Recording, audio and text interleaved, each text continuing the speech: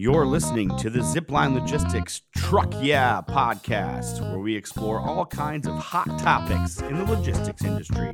Get ready to learn, laugh, and get your freight on.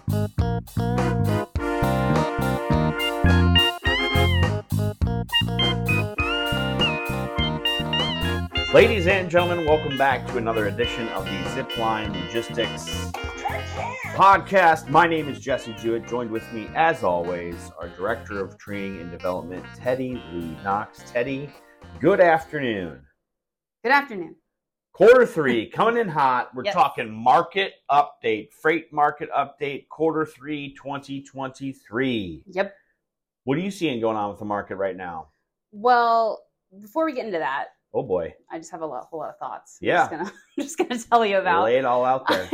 So I feel like quarter three always has a very special place for me. This is what I always consider the busy season. Sure. And probably just because we're coming quarter three starting with going straight into a holiday. So that kind of always impacts the market. And then you have, the holidays, you have warm weather, us being mainly CPG, consumer packaged goods. We see a lot of that inventory needed to fulfill stores for parties, for cookouts, for going away to school, going back into school, different things there. So I think that's always impacted us. It's a very exciting time of our business, a very exciting quarter. A lot is happening. Sure. Not to mention you also see produce changing. So, everything is kind of shifting. And I think this is what makes our job so interesting and fun, is kind of figuring that out and seeing how things shift. I think that facial expression, fun, might not be the right word. I think it keeps it very interesting and on our toes that we have to shift so quickly. Yep. Especially when we see a new quarter starting with a new market on a holiday that impacts everything. So I think that this quarterly update is probably one of my favorites to give, because there's a lot changing. There's a lot going on. A lot of moving parts. There always is. But yeah, you hit the nail on the head. Summertime,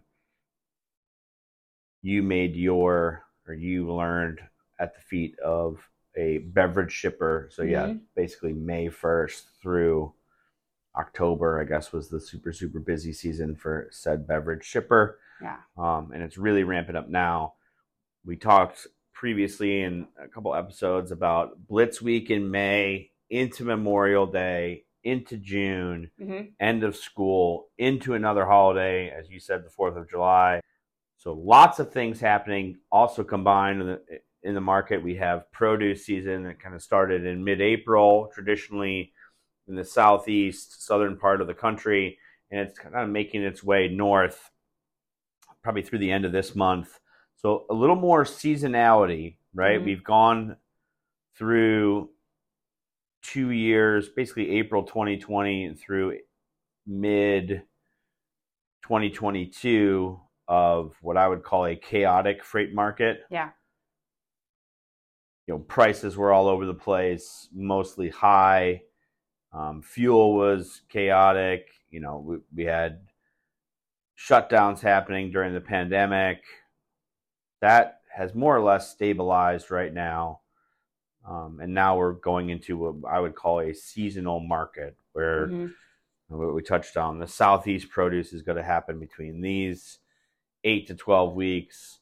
California is going to get hotter in this time period. More way than one. Yeah, sure, exactly. In more way than one. It's a great call. And then we'll see, the Pacific Northwest have an impact with Christmas tree season and apples and things like that. So it's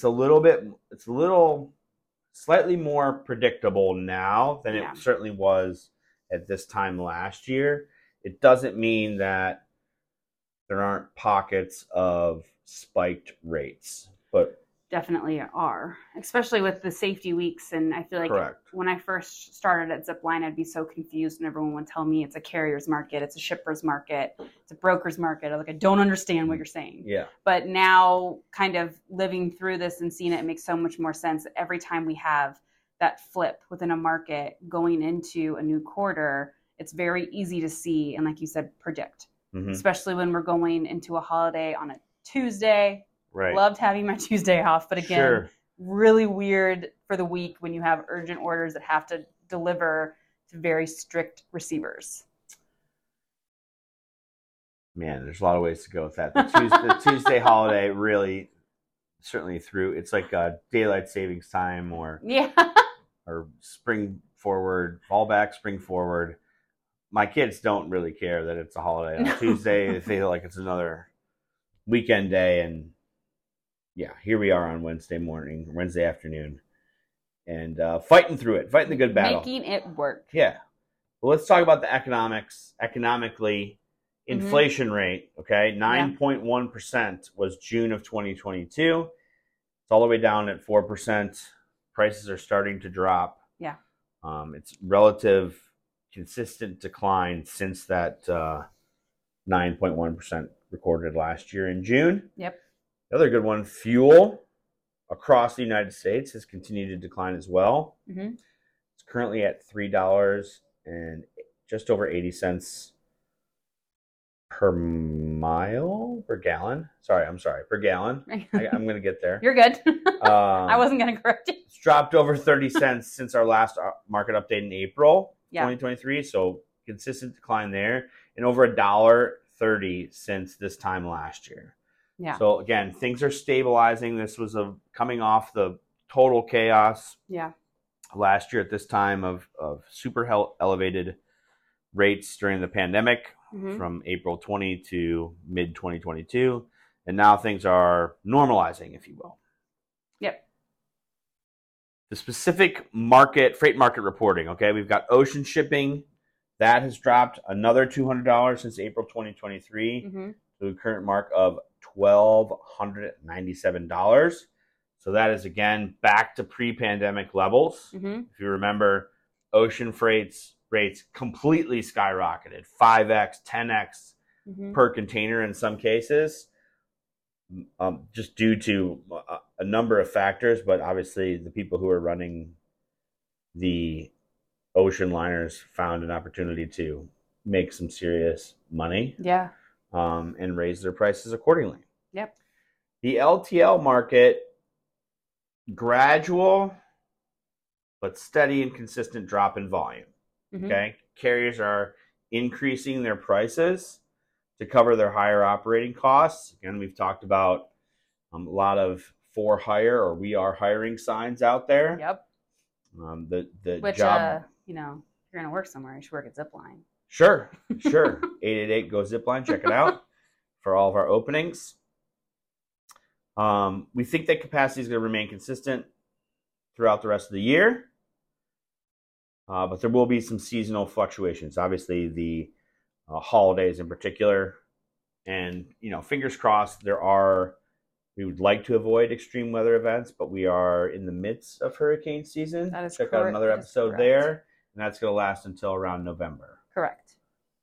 I think when it comes to LTL too, so those carriers are increasing their prices, but mainly due to pallet count. So when just being nostalgic this episode, talking about when I started, I would ship a lot of LTL orders around like 10 pallets. And now you're seeing LTL carriers try to cap it at like somewhere between 3 to 6 pallet spaces. Correct. So once you get to that like difficult spot, once you're a little bit higher than that, but too low to be full truckload and you can't use partial because of the strict appointments, it's difficult to figure out what you should do to keep your KPIs in line.